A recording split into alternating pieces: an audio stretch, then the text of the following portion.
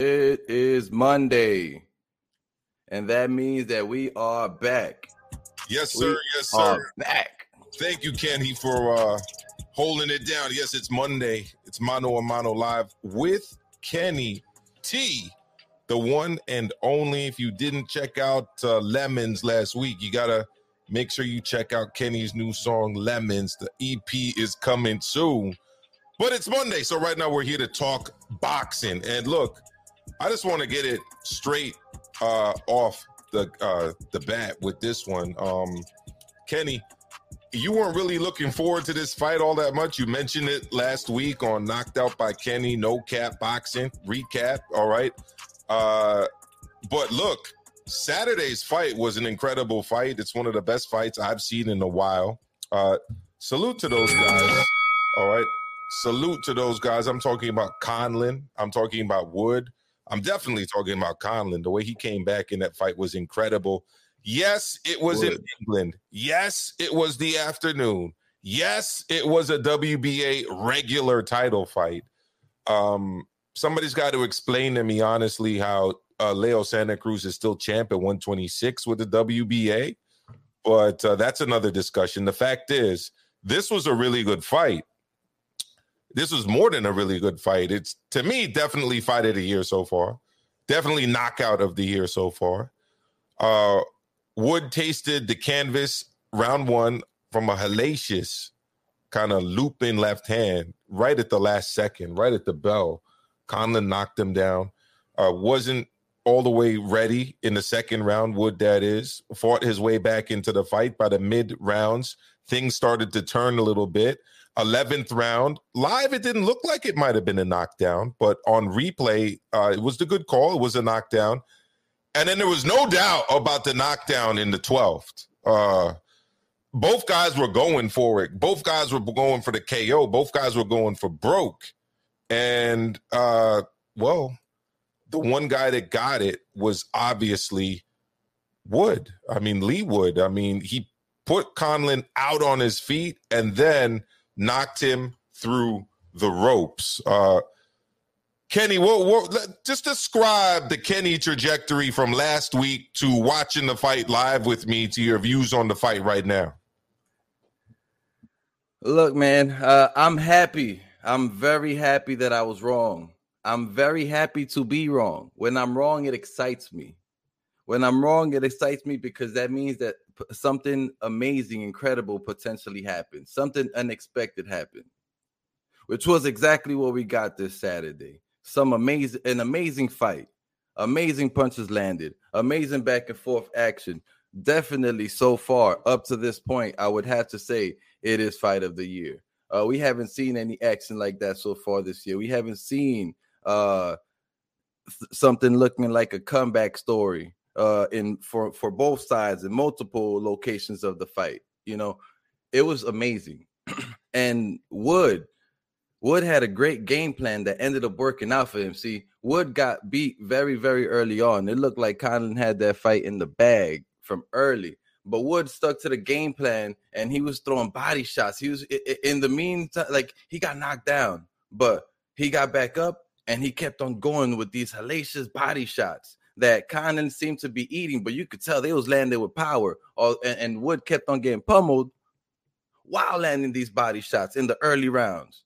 Those body shots definitely paid off because you've seen Conlan getting more and more tired as the fight went on. I don't remember what round it was where Conlan got knocked down. That was definitely a clean knockdown, but that's definitely where the tide to the fight changed, because at that point it was no longer, oh, Conlan is far in the lead. And then now at that point it was, oh, this fight is looking much, much closer. Conlan it can no longer try to play it safe in the later rounds where Wood is going to try to knock him out. Conlan is going to have to put himself in the fire. He's going to have to put himself in the heat, get himself in the kitchen for the entire time, where he didn't have to be if that knockdown did not happen. After that knockdown, Wood came with the fire because you seen Conlan was getting tired. Wood was now starting to be able to land his punches instead of Conlan ducking, dodging, and countering. That wasn't happening in the later rounds. Conlan was too tired for that. Wood took advantage of that in the 11th round with that savage knockout, man. It was so impressive. I am very excited to have been incorrect for this fight because an amazing thing happened. A couple of amazing things happened. And, salute to Wood. And I'm glad that Conlon came out being healthy and fine. And he says he wants a rematch. And I think he should get the rematch. It was a great fight. I don't see why it shouldn't happen again. If the man who got knocked out and out through the ring wants a goddamn rematch, then let's go. Let's have a goddamn rematch. I agree. I want to see a rematch. That was about as close as it gets. That was about the best example of ebb and flow you're going to see in boxing. Okay. It was Conlon. Then it was Wood for a while. And then Conlon, and then Wood with the knockdown, and then Wood at the end again. And the rounds were very competitive. I mean, you had power punching by Wood, combination punching by Conlon, a little too much holding at times, I felt. I feel that the referee got himself involved a lot, but then inconsequentially, because if you're going to be getting yourself that involved, it should be leading to something. If you constantly are interjecting over and over again, it begs the question, for what purpose if you're not going to end up taking away a point, So I was not too best. I didn't think that was the best example, of good refereeing, but luckily it didn't get too much into the way of the fight. And look, I got to be honest. I'm going to say it to you guys like I told Kenny on Saturday. I'm going to have to make a decision, right? Am I going to predict fights? Or am I going to score fights? Because we're having a conversation Saturday, and for me, the problem with picking fights and then scoring them is when there are close rounds, the human brain doesn't want to be wrong. The human brain wants to be right. And if people are going to be honest with themselves, you're going to have to double check and triple check yourself when you've predicted that someone's going to win a fight with a close round, because I think human nature is to give that close round to the person that you had winning the fight. Judges aren't allowed to give predictions on fights. I don't know if people all know that, but that's actually the truth. Judges are not supposed to give interviews about fights. They're not supposed to give predictions about fights. But what I've noticed is a lot of people who predict fights and then give their scorecards on fights. And then I'm like, was that really what you really thought? Or was that more in line with what you thought was going to happen when you were scoring the fight? Kenny, what's your thought on that? Look, man, I agree. Calling a prediction for a fight and then judging the fight, the lines get blurred there. There's a huge gray area that can happen there. I found myself doing it, which was and you find yourself doing it, which was reasons why we had this conversation this past weekend, because I didn't call anybody for this last fight because I said I wasn't excited. You did. And as we're calling fights, I was like, we mentioned that's questionable. That was a questionable round. We don't know who to give that one to. And then that's when the comment came up. If we judge the fight beforehand and we chose who we think is going to win, usually a close fight is going to be given to the other fighter. What I decided to do, because I found myself being a little biased in this little gray area, I started putting a question mark and calling and making sure that I note which are these potential swing rounds, especially the ones that were very questionable that I did potentially give to the guy that I chose. So when you do see scorecards for myself, you will see a lot of question marks on the rounds. Those are potential swing rounds, potential rounds that I could have given and could have gone to the other guy, just because I know that my card could be judged by being biased. So yeah, I just try to keep it fair, try to not be biased. I've removed, when I do this boxing YouTube thing, we've had this conversation before too, I removed my fan opinion from everything that I say. Sometimes I could come off as a hater to my favorite boxer as a fan, and it just is what it is. If we're going to be here speaking about boxing, and we got to give out facts, we can't be out here giving our emotional, personal opinions on, oh, I like this guy because, we're from the same location and, we share skin color. And I think his tattoos and his chain and the way he carries himself is so cool. That has nothing to do with boxing and who can fight better and who can potentially win the fight and who can land the punches and who can do everything. So, look, with the calling the fights beforehand, giving out predictions, and then judging the fight and giving out scorecards at the same time, there could be a gray area. Keep that in mind yourself when you do score fights, just like we do. And let's be real about this sport that we love, and let's not be emotional fanboys that cause destruction and have other people believe in lies. 100%. And what I'm going to add to that too, Kenny, is to share a conversation that we had on Saturday, which is how you score each round. So you had mentioned that when you're scoring a fight, you break that fight up into 30-second increments. And what I told you is that that's exactly how I learned to score fights when I did my boxing refereeing and judging clinics, right? So you start scoring the first 30 seconds, you say who's winning that 30 seconds. Then in the second 30 seconds, you say, is the same person winning or has it switched? And then you do it for every 30 seconds. And at the end, you pick a winner of the round. That's essentially done. And we talked about this, Kenny, so that you don't just give the round to the last person who impressed you into the round, but you have a more consistent approach to looking at the entire round. You want to cook on that one a little bit more? Definitely.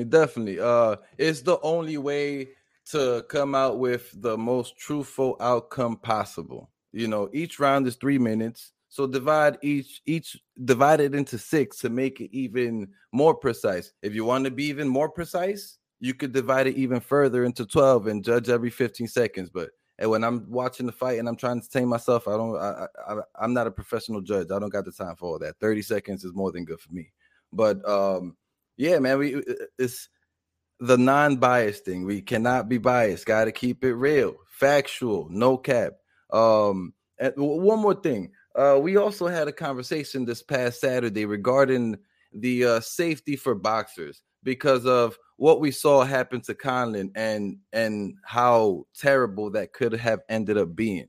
So just you shared some thoughts regarding what they could do that other professional, not as dangerous sports already do, like wrestling. So just elaborate a little bit on this let us know what it is that they can implement. Look, those who know me well knew that I grew up watching boxing, but I also grew up as a WWF fan when I was a kid, and I'm not comparing the two.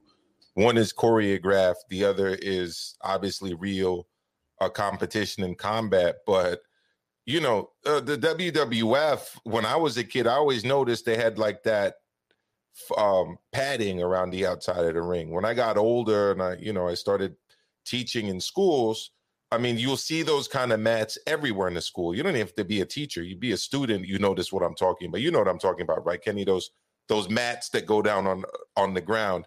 Use them in gymnastics, use them in wrestling, use them in different things. Martial arts, you put it around to kind of cushion a hard surface. I wondered this when B-Hop got put through the ropes by Joe Smith Jr., and I wondered it again Saturday night. Why don't they just put padding around the ring? I mean, you could also go to the further extent. What they do in Japan is I've literally seen fights in Japan where people will be against the ropes and you'll see people behind them in case they fall through the rope. You know what I mean? But at a minimum, there should be like some kind of a soft cushion for people to fall onto when they fall out of the ropes. I mean, I don't want to see people going through the ropes and busting their head and their neck. I'm dealing with a neck issue right now, a head issue right now through an accident I had. And I didn't fall like on top of my head. I fell backwards onto it, but that was almost like fully vertical. Like his legs are like all the way inverted in the air and he's like falling down on his neck and on his head. That's extremely dangerous, especially once you've already been in a fight taking headshots, Imagine that he didn't get the little support that he did with the people that reached out and were able to brace him just a bit, But with with the protection for the fighters that you said, they could take it even further. You know, instead of those gym mats, look, we got way more protective materials that have come out since those gym mats came out back in the 70s, 80s. You know, there's memory foam they could put on the floor. You know, memory foam will absorb all the impact. A nice thick layer of memory, they won't feel the cement, the contact from the floor at all. Protect the fighter 100%. You know, also on the ropes, they could add a soft mesh netting on the ropes, not too thick, just big enough to block boxers' bodies from going through in between the bottom rope and the second rope. You know, a soft mesh netting that will prevent them from falling through, but will still allow visibility for the fans and allow only in the corners where the boxers enter the entrance and where their trainers and give them water to speak to them in between rounds, allow only those corners to have entrances to get into the ring. Everything else will have this mesh netting that will completely prevent boxers from falling out. And if they do fall out, they'd have that little memory foam padding. It would just be 100% safe. So there aren't any injuries that are not caused by the sport and the punches that are landed. No, you're right. It makes a whole lot of sense. A whole lot of sense. So look, we're going to do a few things later on in this show, beginning what we're about to do right now, which is talk a little bit about this weekend and then get into a couple things that passed through my radar that I thought were pretty interesting. And I know Kenny did too. We're going to talk about that. Be prepared for a little Shakur versus everyone. All right, I'm going to be throwing out names, Kenny. I'm going to be throwing out names, chat. And you guys let me know how you think Shakur Stevenson would fare against these particular people. I mean, Shakur's out there. He's got his ideas. I want to know what you guys think about some of those. But, yeah, first, also I want to get into a little bit of a Kenny Reacts. Kenny, I'm going to show you a little bit of a meta quest, that this whole VR thing, and they got a boxing game on there. So I want your thoughts on that. So a few things to touch upon here on the show. But look, we've got some fights taking place this weekend, coming up on the 19th. Okay, we've got Virgil Ortiz, Michael McKinson. Kenny gave it a score. We both think Virgil Ortiz is going to win that fight rather handily. All right, we've got Edgar Berlanga, Steve Rolls. All right, Kenny, I want you to share your thoughts on that one. And I don't even know if we're going to get to see the Sonny Edwards, Muhammad Wasim fight. That's a Probellum card taking place in Dubai. I saw that it's on ESPN Knockout, but that's Latin America.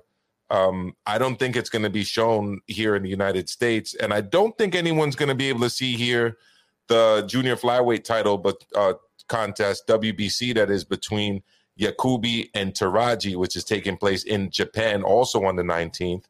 And I also don't know whether or not we're going to be able to see Avanesian Metz for the EBU welterweight title. So it's a packed day of boxing.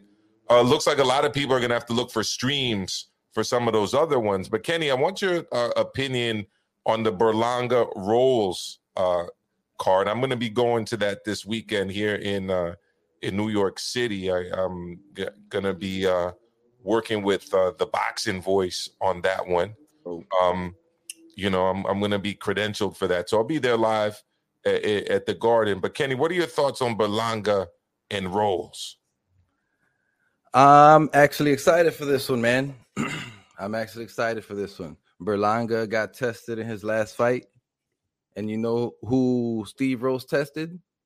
He tested Triple G, because Triple G did not have a walk in the park with Steve Rose the way that he should have. Steve Rose was boxing Triple G's head off before he got knocked out. So yes, I'm actually excited for this fight card. Xander Zayas on the undercard, and John El Terrible Bauza, who we both had the pleasure of meeting at MSG.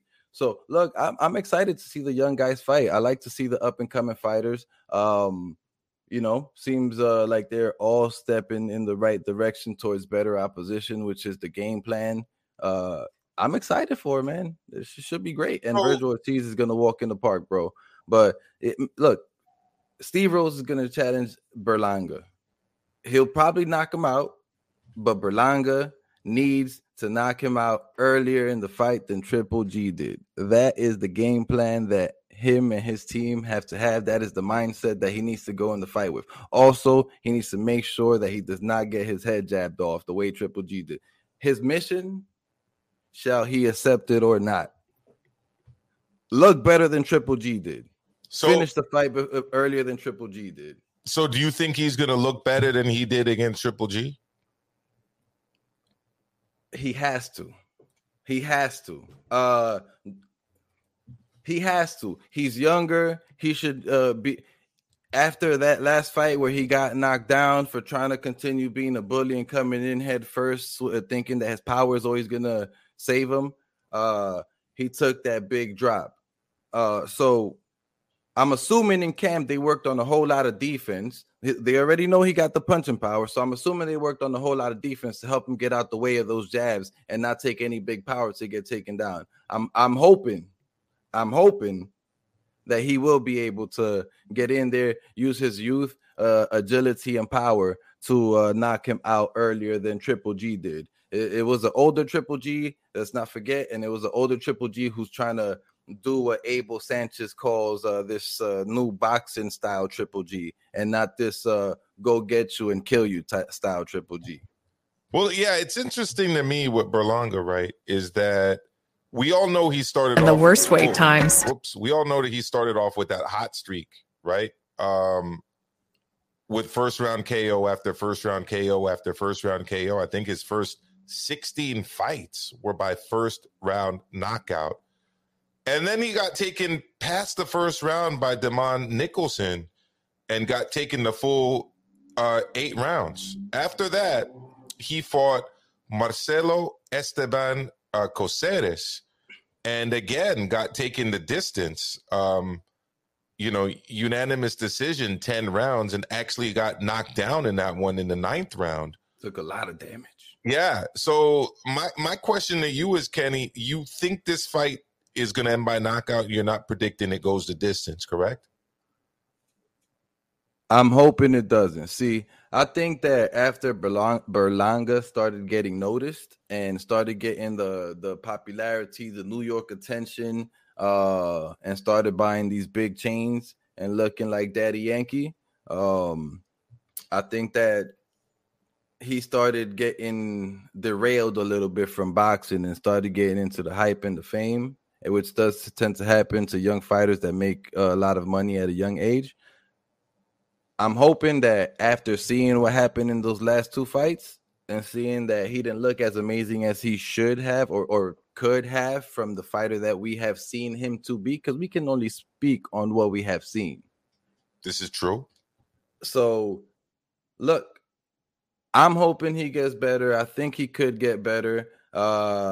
I think if he goes back to the drawing board and goes back to training as hard as he previously was, or fixes whatever problems it is that he was having, I think he'll be A-okay. I don't think we've seen like the end of Berlanga. I just think he needs, as he steps, continue getting experience, continue getting better, and not think that his power is going to save him as he continues stepping up in competition. And Rose is a step up in competition. I'm not going to say he's better than Coceres. Maybe same level, different style, you know? Well, that was going to be my next question. If you haven't noticed, Chad, this is a bit of the Socratic method here. I know it. Being started by Maestro, the straight question and answering. I got Kenny on the mic, so I'm going to try to get his opinion. So this is a good question because I don't know. I mean, you look at Coceres' record, right? Being 30-2 going into that fight. He's 30-3 now. He's Argentinian. Obviously, most of his wins were in Argentina, and the few times that he's ventured out of there, he's lost. People remember he got knocked out by Billy Joe Saunders. And on the other hand, you have Steve Rolls, who's from Canada. Believe he's from the eastern part of Canada, where they have a lot of African Americans in Nova Scotia. But he hadn't really fought anybody before he took on Gennady Golovkin. So I agree with you. I don't really know if Steve Rolls is any better than Marcelo Esteban Coceres, to be honest with you. I think he is better than Damon Nicholson. He did touch up Triple G a bit in their fight. So, look, it's an enigma. I don't know what's going to happen. I don't know if it goes a distance. I don't know if it goes for the knockout. It should be interesting. One thing I do know, Kenny, is he's going to tell us where Berlanga is. Because if he doesn't dispatch of Steve Rolls, I don't really think we should be talking about him chasing titles anytime soon, Kenny. I wholeheartedly agree. And what you said is a great thought, right? Seemed like he started his career, right? Stayed level with his first round knockout, stepped up a little bit, still getting first round knockout, stepped up a little bit more, started going more rounds, right? Now seems like he went up to Coceres, right, and got the smack it down. He won the fight, but bro, he caught a beat down, and then instead of going up more in opposition, maybe he's leveling out, or maybe he thought that he chewed a little too much food and is tearing down just a tad bit to see if he can handle a little less than Coceres, maybe, or same level of Coceres. Like I said, different style can be, right? Because I feel like Steve Rolls is what's supposed to be, right? What's supposed to be great, but never actually came out to be as great as he was supposed to be. But yeah, man, I think he's gonna be fine. Can't really say whether Coceres or Steve Rolls is better. I'd say Coceres would probably beat Steve Rolls if those two guys fought, because from what I saw last fight from Coceres and what I've seen in previous fights from Steve Rolls, that last fight Coceres beats the previous fight Steve Rolls any day. So yeah, Steve Rolls, I mean, he's coming off of a couple wins.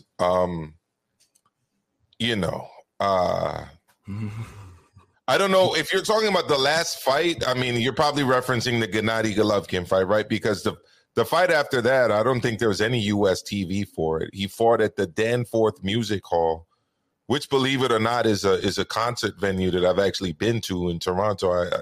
I went to see. I was up in Toronto for that year when Run the Jewels, LP and Killer Mike did a concert over there, and I went to that.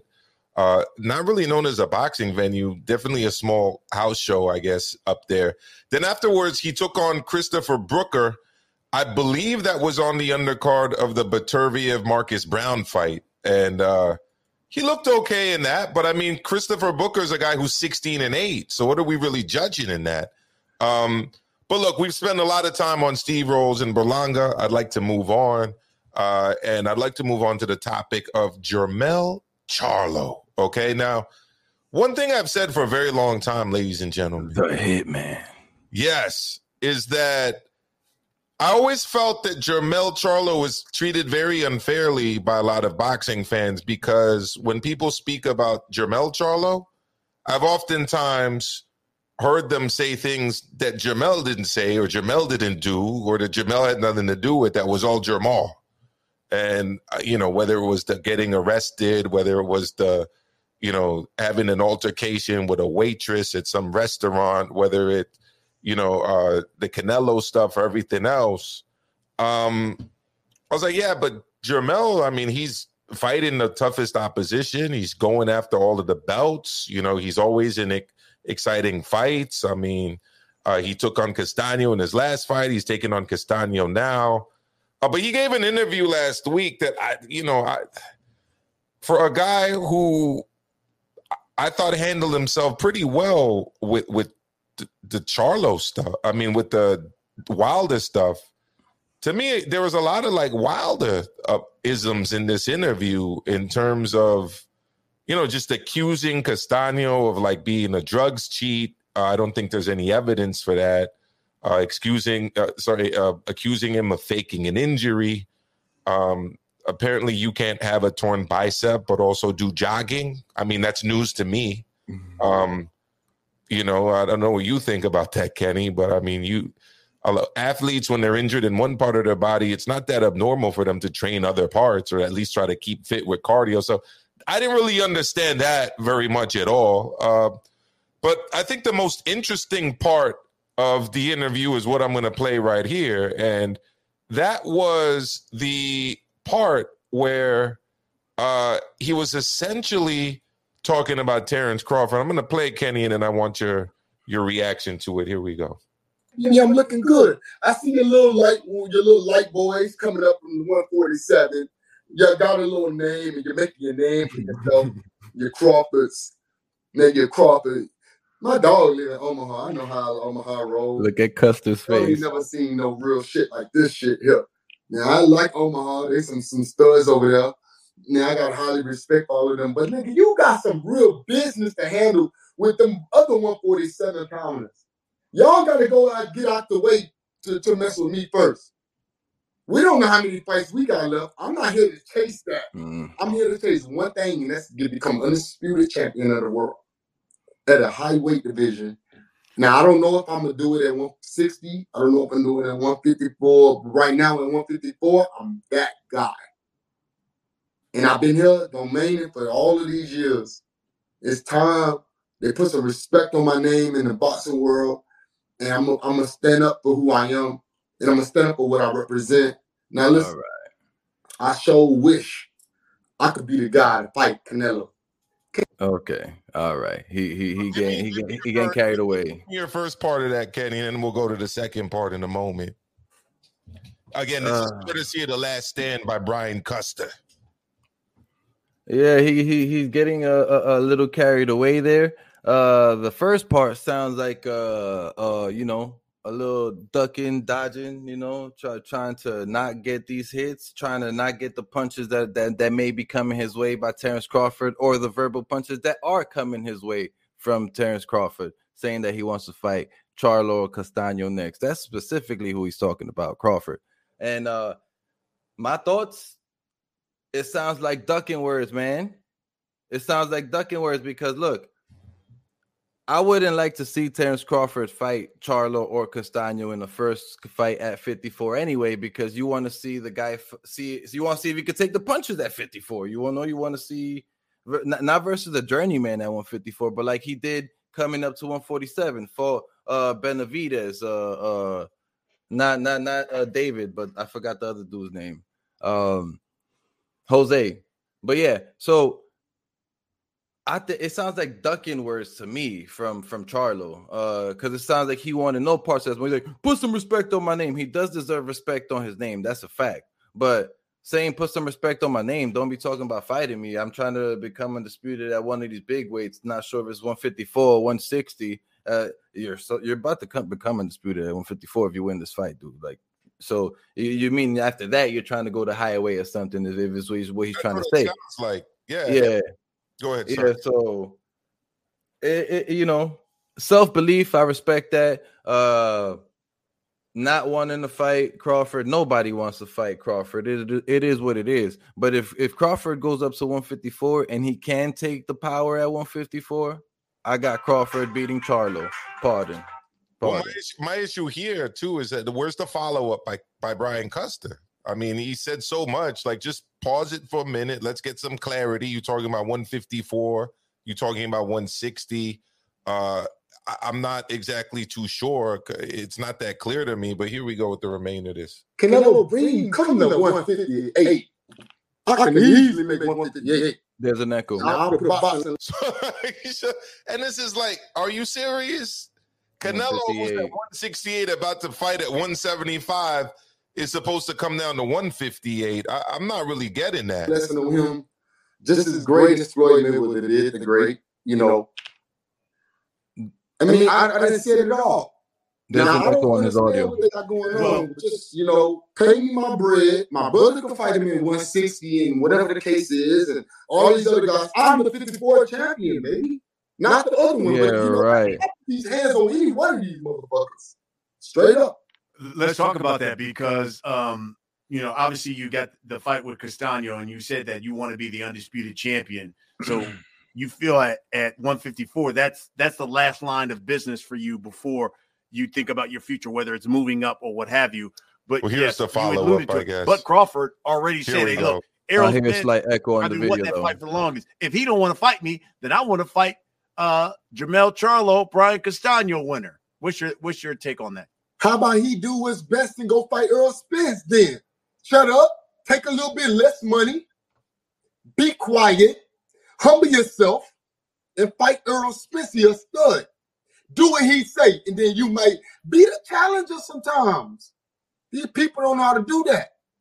They don't know how to be the challenger. That's his problem. He think he's too high up on the horse. Bob Arum don't give a damn about him. Bob Arum told him to his face. He just got lost. I think I at the end right there, he was speaking facts. The whole Canelo to 158 stuff. Okay, shut the fuck up, bro. That's all nonsense. Like, you sound like a joke. You sound like everybody. But then he says some shit that's super factual. Boxers don't know how to be challengers. Everybody wants to be the A side. Everybody wants to call the shots and be top dog. That's not the way boxing works. And I do agree with him. Humble your damn self and go take that Errol Spence fight. Go be the B side and take the less money and whoop his ass because you know you're going to win that fight anyway. I agree with that. But at the same time, he sounds like a big ass hypocrite. Because he was just talking about, have Canelo come meet me at 158. That would mean that you're the A side, and that means that you don't know how to be the challenger. Because if you was the challenger, that means you're going to go meet him at his weight class, and you're going to be the B side and accept his gloves and accept whatever other bullshit comes along with it. So he's being a big ass hypocrite in the statement that he's saying, but his statement is super factual. Dudes do not know how to be the B side. Dudes do not know how to set the challenge and go beat the dude's ass and then could become the A side. Look, Floyd Mayweather did it with De La Hoya. You know what I'm saying? Floyd Canelo Gotti too. There you go. You know what I'm saying? So go beat the guy. Go be the B side, beat the guy, and then become the guy and call the shots. Like, Jermell is that guy at 154 currently. Yes. But Canelo is that guy in the whole of boxing. Yeah, in the whole of boxing, 168 or 175. But let's finish it up and then we'll wrap it up. Here we go. With his own promoter. You ain't worth shit to me, for real. That means the man didn't really care about you anyways. You should have just shut up, make the right decision with your people that love you, and then do what you gotta do. Like, it's not my fault that you can't. Hey, they got some studs. And Al Heyman only don't sign the best of the best to me personally. You got Ennis, you got Garcia, you got Thurman, you got people making a name for themselves. Well, my understanding is that Ennis isn't an Al Heyman fighter, but he's a Showtime fighter. But I digress. Your own weight division. Sit your ass in your weight division and see if you can be one of them. Because fucking with me, you gonna get knocked the fuck out. I'm a knockout artist, baby. I ain't here to play no games and I don't get paid for overtime. So it's cool, you know, run around with your family and love your family, bro, because this is how we doing it for. We're doing it for our family, but I take it all personal. This is a personal sport to me because I'm not. All right, so we're going to leave it at that. Kenny, Lil Penny made a funny comment. He's saying that he's acting like Tony Harrison right now. He's acting like a whole ass nigga. Yo, look, he's definitely got a lot of energy. Charlo's definitely a dude. Young Charlo, or excuse me, small Charlo. Jermell is definitely a dude who is a character and always has a lot of aggression. So I do expect that type of stuff from him, those type of antics. It is what it is. The guy's heated. He's about to get into a fight. I'm pretty sure he already got the whole fight feeling and vibe in him. You know what I'm saying? And all that shit he was saying about, I'm a knockout artist, I don't get paid for overtime. He's just saying what's the shit that sounds cool. If he was a knockout artist and he don't get paid for overtime, he would have knocked out Brian Castano when he buzzed him in, I don't know what round it was, last fight. And he did not. He fell back. So it is what it is. It's a difficult task right there, knocking out Brian Castano. I mean, he said he's a knockout artist and he had a buzz. It's not easy to knock him out. I'll just say that much. But yeah, a knockout artist will knock him out, though. So, Kenny, look, we're going to move on to the next topic real quick. And the topic of the day is the young man named Shakur Stevenson. Okay. You told me something over the phone that I was like, what? Really? He said that? No, he didn't say that. No, he didn't say that, Kenny. Yeah, he did. He didn't say it. Yeah, he did. Why do these guys always have to bring up King Nello? I don't really understand. But apparently, Shakur believes that he can beat Canelo Alvarez. And this was like a real interview or a real statement. I was shocked when I heard you tell me about it. So I'm going to play that, and then we're going to play Shakur versus everyone. I'm going to throw out names. I want to see what you and what the chat think about Shakur's prospects against these people. But let's check it out. This one's courtesy of FightHype.com. Let's have a listen. They always looking out with the good content. Canelo could tell him whatever you want. Well, it's now you speak about it's two schools going to war, isn't it? Not just Oscar Valdez, Shakur Stevenson, but like the Terrence Crawford school against the Canelo Alvarez school.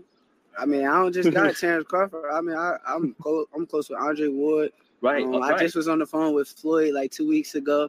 My style is more so in that type of a boxer, slick boxer style. So I feel like it's gonna be a good fight. He's a tough fighter. I can't take nothing away from him, but I feel like I'm the better fighter. So maybe the American style against the Mexican style at the highest level. Oh yeah, most definitely. That's why it's the biggest fight in boxing. I feel like we're the best fight in boxing. We both undefeated.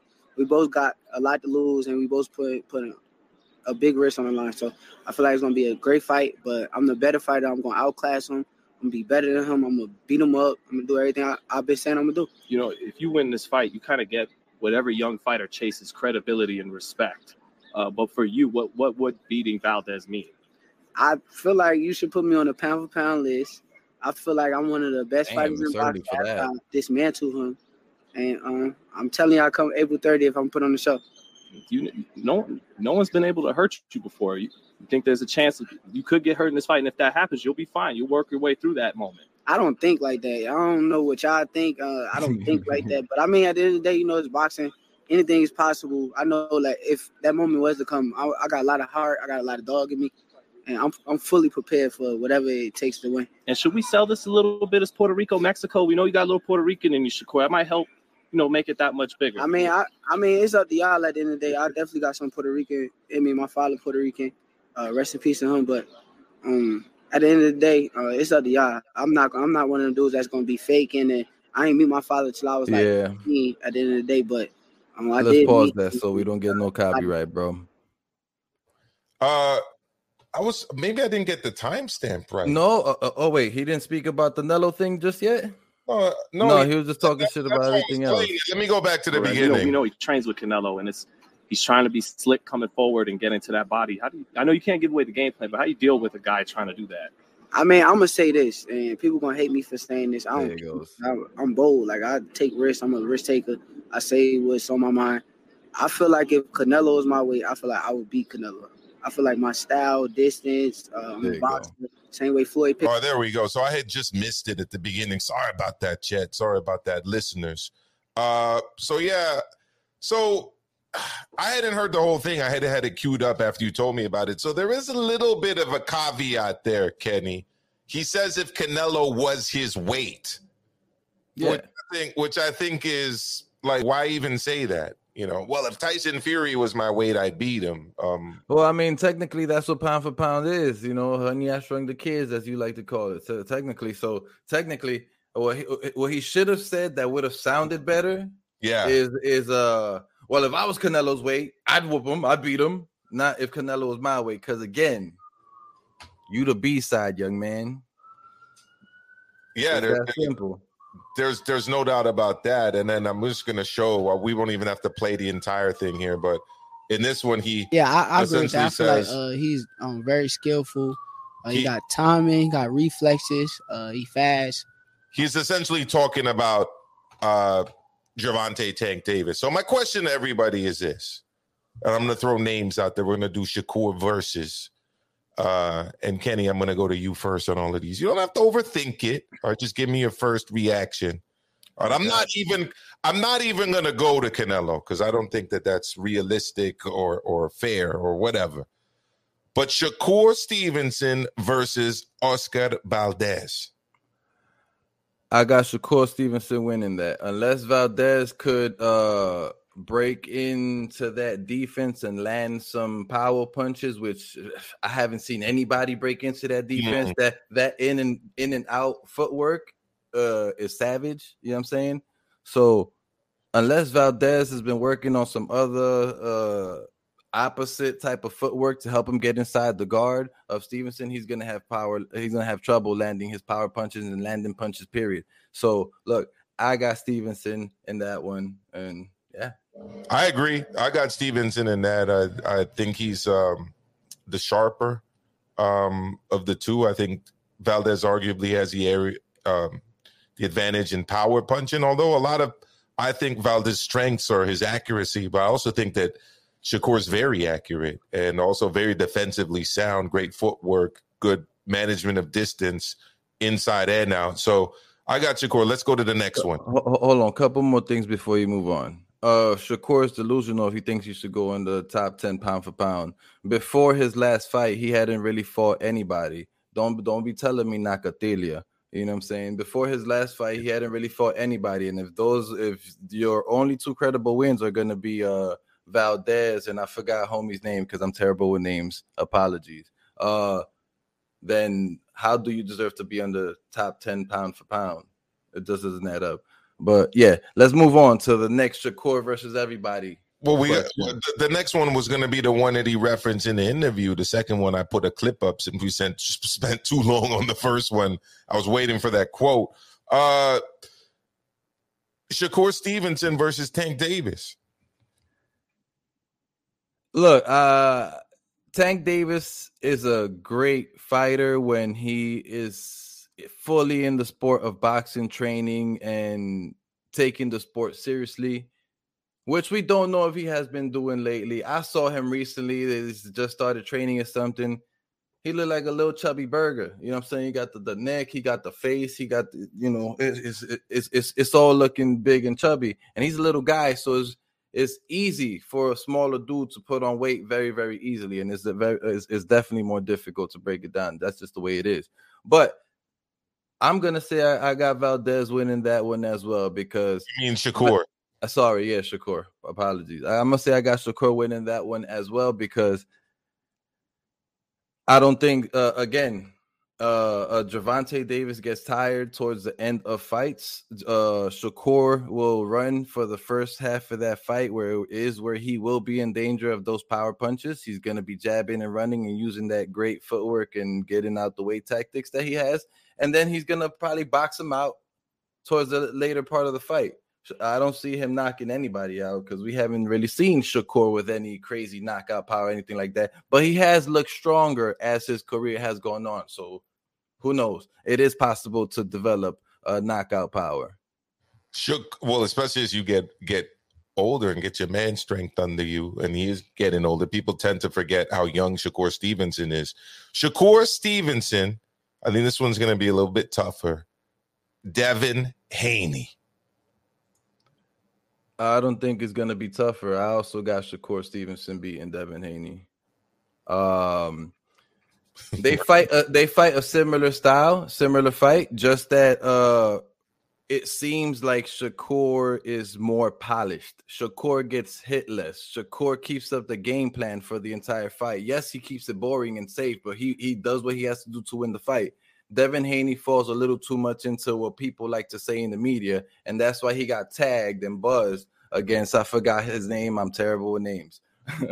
But that's why he got tagged and buzzed. Linares. Yeah, against Linares. That's why he got tagged and buzzed and almost dropped against Linares because he wants to be listening to the media instead of remaining smart and keeping it up. He also got tired towards the end of that fight. He also got tagged a lot in his last fight versus Jojo Diaz. Jojo Diaz. So we have never seen Valdez, Shakur Stevenson get hit like that. We have not. His defense is up to par 24/7. Well, to be fair, we also haven't seen Shakur Stevenson take on the level of opposition that Devin Haney has. This is true. He hasn't taken on a Jojo Diaz. He hasn't taken on a Jorge Linares, even though Linares did not look very good his last fight. But very good points, Kenny. Next name for you. And maybe I shouldn't even bring up this name because, as my brother D-Style calls him, he can be a lying kind of guy sometimes. You know, I'm talking about Ryan Garcia, if he ever gets back into the ring. Ryan Garcia, Shakur Stevenson, how do you see that one going? This is Shakur versus everybody. Damn. It depends. Because we got an it depends on Ryan Garcia. Yes. This is the first it depends. It depends. Look, styles make fights. I still think that Shakur would probably edge this one out. It's styles make fights. And Ryan Garcia has faster hands than Devin Haney, than Shakur Stevenson, than Gervonta Davis, than Valdez, than anybody we just mentioned. The reason why I say it depends is because we don't know what Ryan Garcia we're going to get. Ryan Garcia has never had amazing footwork. He's a guy that does everything with his upper body.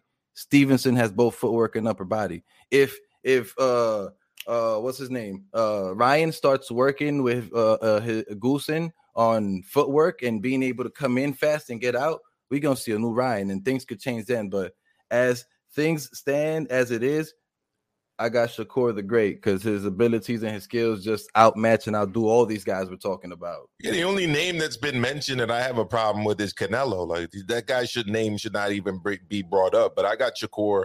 Where we at? 4-0 right now. I got another name for you. You know, he recently acquired the lightweight championship of the world, the WBC franchise, the WBA Super, and the WBO title, along with the IBF. I'm talking about George Kambosos Jr. How does he do? This is Shakur versus everybody. While you think about that, let me get to the super chat. Nando, my brother Nando, he says, Lion Ryan, a cute gimmick, but he's going to be the best one when the dust settles. 100. Oh, interesting take. Kenny, there you go. We've got George Kambosos Jr., the Spartan. All right. He's not a little chihuahua, as he said. Chihuahua. You know, he's out in the darkness, right? like Bane, where this other guy is just talking like a little chihuahua. All right. So, but Kambosos Jr., right? He's the emperor. He dethrones, right? He conquers lands. What's going on? We got Kambosos versus Stevenson. Kambosos is the most difficult random one to judge. It's the guy we know least about. It's the guy who has the least footage out there of him. It's hard to find full George Kambosos fights. You find very grainy, doodle looking highlight reels that don't even show anything that allows you to test their ability or to judge their ability. So that's the biggest wild card in there. But with what I've seen, I'm gonna have to go with Shakur edging this one out because I have seen more from Shakur and his style is just different. It's fast. He does have enough power to push people back. I haven't seen him have the power to knock people out. But again, we have the wild card of Kambosos with all his weird, different angles that other boxers do, with all his crazy self-belief, with his, I get hit, I'm coming right back at you and hit you right back. And he seems to have a chin. He ate everything Teofimo had to throw at him. So, look, that's like a Shakur question mark for me. I got to say, I might have to go with Kambosos Jr. on this one, man. I mean, especially off of that last win. I would like to see him another time, all right? But I'd go for that last one. And we're going to bring Lil Penny on here real quick. Lil Penny, thank you for joining us. All right, you can give me your thoughts on Kambosos Shakur, but I'm going to throw out another one that I'd like everyone's thoughts on. Vasyl Lomachenko, Shakur Stevenson. Man, there's so many names to be Stevenson versus everybody. Crazy. Go for it, Penny. In that fight, I like Shakur too, because too big. Is too big, and I think I don't know if Loma can handle his power. Yeah, I like Shakur in that one, and he's accurate, is as accurate as Loma as well. I think Loma is probably too small for 135. He should be at 130, really. Well, that's what he said after the fight with with Teofimo Lopez. That was the main reason he gave for doing not as well as people thought he would do, that and the injury. But the main one was size. So it's very interesting to see him stay on. Very interesting to see him. Maestro, I thought he landed the Loma. I thought he landed the more telling punches against Teo. Don't you think? Like, especially in the second half of the fight, I thought he landed the more notable punches. He took too long to get started. He took too long to get started. And if you notice, Gambosis didn't take long to get started at all. I mean, Gambosis got started in round one. He wasn't out there pity-patting doing the twinkle toes like Fred Flintstone for 6 rounds. Yo, right up in there round one, you know what I mean? And dropped his ass. Right? So yeah, I think those are the two toughest names, I think. You could argue Devin Haney too, but I'd say I think Gambosis and Loma give him a good run for his money, especially at 135, personally. I'll tell you who I got in that one, man. Yeah, go for it. Shakur and Loma. Yeah. Loma got the best chance of beating anybody at 135. I think he could potentially beat Teofimo in a rematch. He could, any given day, Loma can beat anybody at 130, 135, and below. I don't disagree with you. The thing about being too small, that's an excuse. It was an excuse to get him out the fight. If anything, the injury probably had more of an effect on him. But Shakur and Loma, man, that's a big 50-50. I may be leaning towards Loma in that one. If Loma and Kambosos fought, I'm sorry, Kambosos. I'm leaning towards Loma in this one. You know what I'm saying? Loma versus anybody is a hell of a fight. We can do Loma versus everybody on another one. We could do that one. I wanted to do these versus everybody's since last year. I just got sidetracked. We did some great ones. We did Roy Jones Jr.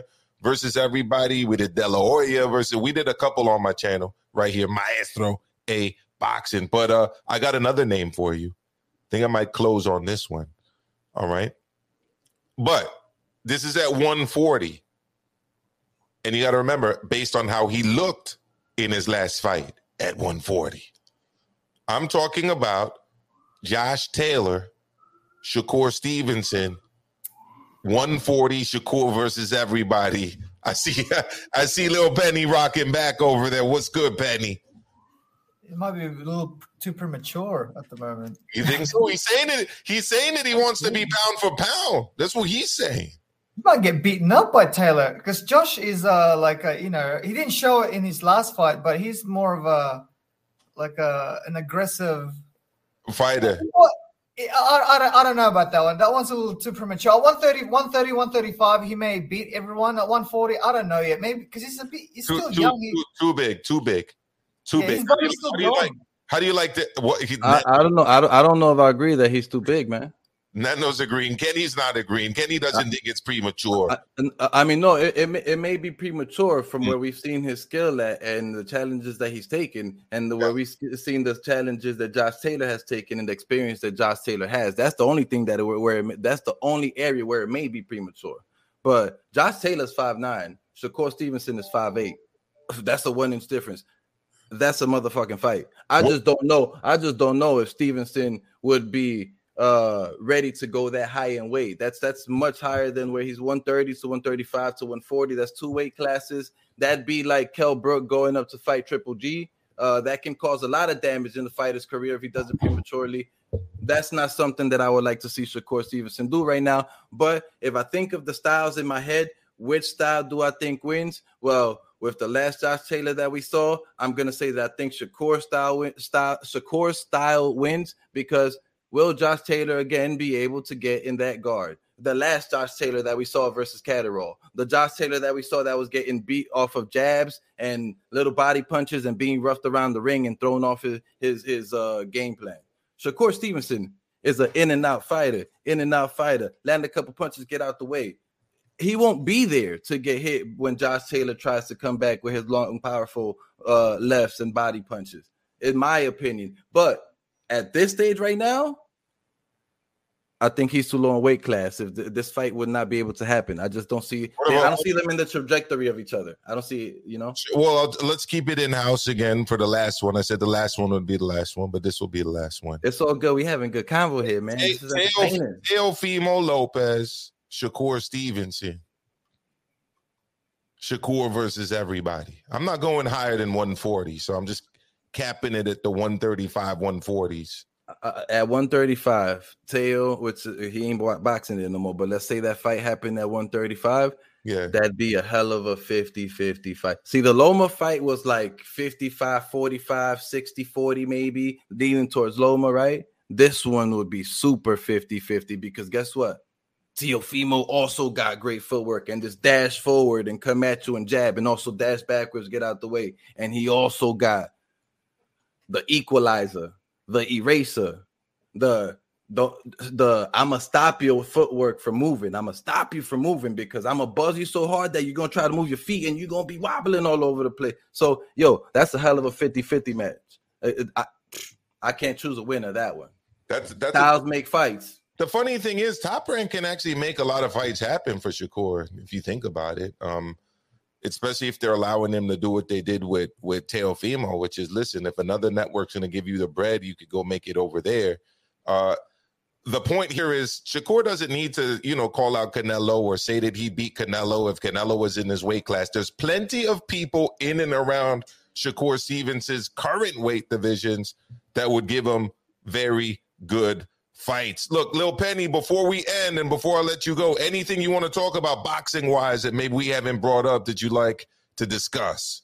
Also in April, there's a fight. There's a big fight that I think you and Maestro, you and Beebs are going to, right? The Serrano-Taylor fight. Serrano, yeah, for sure. Yeah, tell me that you guys are going. That's a great fight too.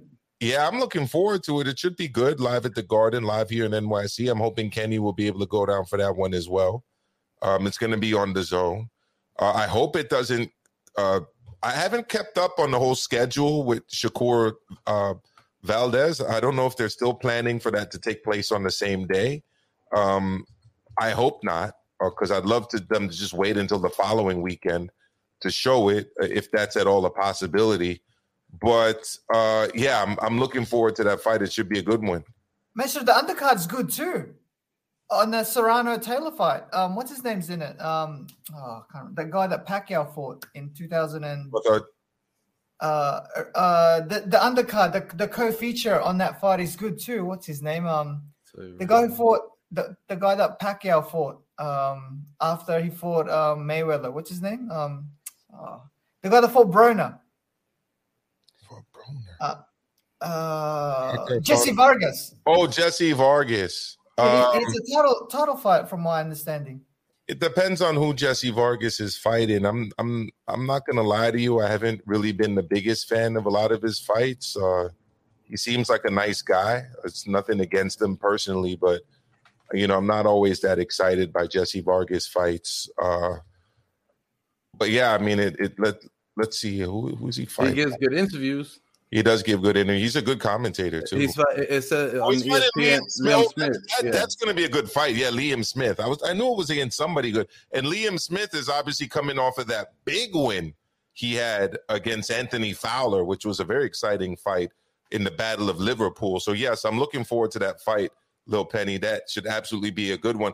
Can you give us a little bit of the rundown from Down Under? What's going on with Joe Parker? What's going on with Gambosis? Any rumblings down there? Any news about these two? Like what's happening? I don't know what's going on with Gambosis. Like, he was the first one that was scheduled to fight anyone around the April-May month, and it turned out to be the last one to sign. And obviously he's not going to fight Loma because of what's happening in Ukraine. So it's Haney, right?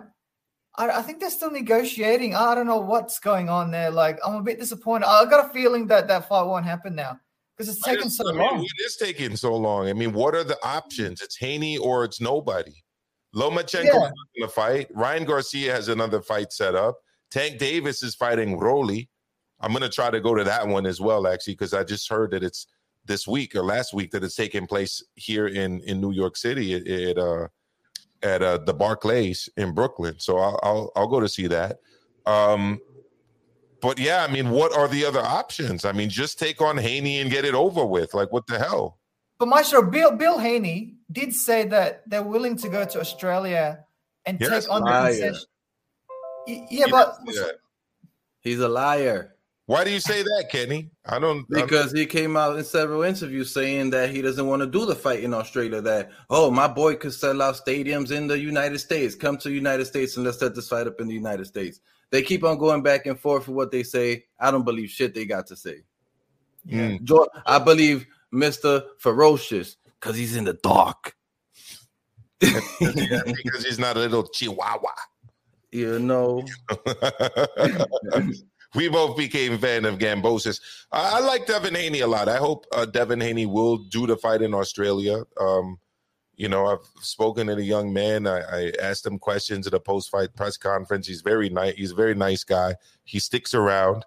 And to his credit, he takes on everyone he can. Like, he's been doing the best he can in terms of taking on opponents. So I don't really see this as a Devin Haney problem. I don't even really see it as a George Gambosis problem per se. I think that the people that are managing their careers have just got to get on the same page and come to a mutual understanding that there's no one else for you guys to fight. It's this. This is the fight.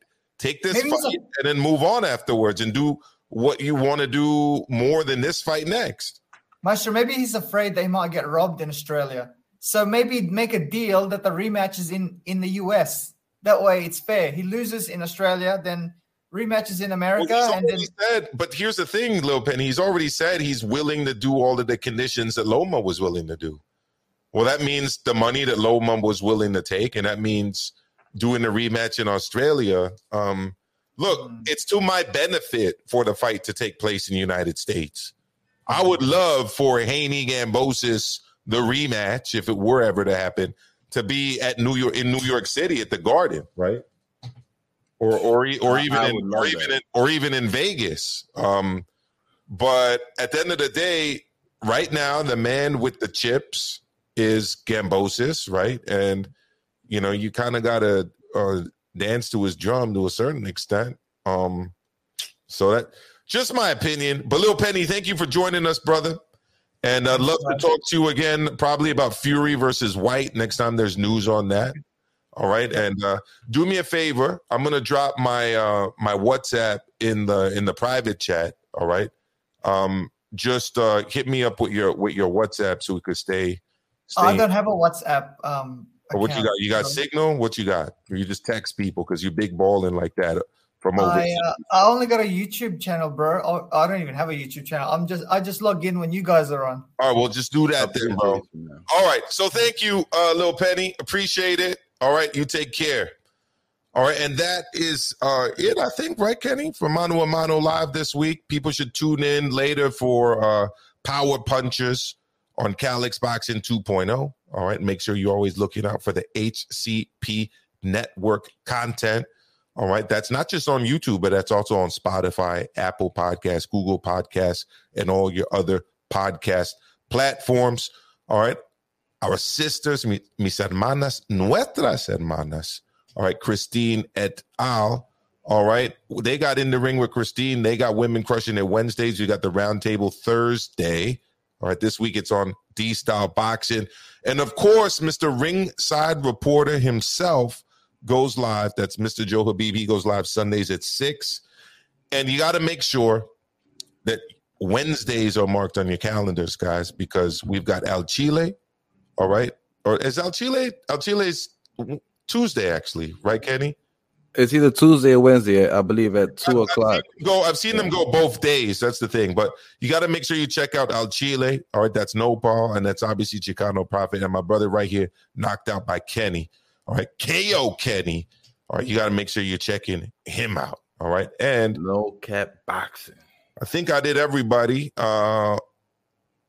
One last one. We've got the Shoe Shine Mondays. I always forget that one because it's late for me and I catch it on demand. But that's Dave from the 408, and that's Philly Drew Irish. So that's going to be it, Kenny. Thank you so much. It's another Mano a Mano Live with Kenny T and Maestro. You guys all take care.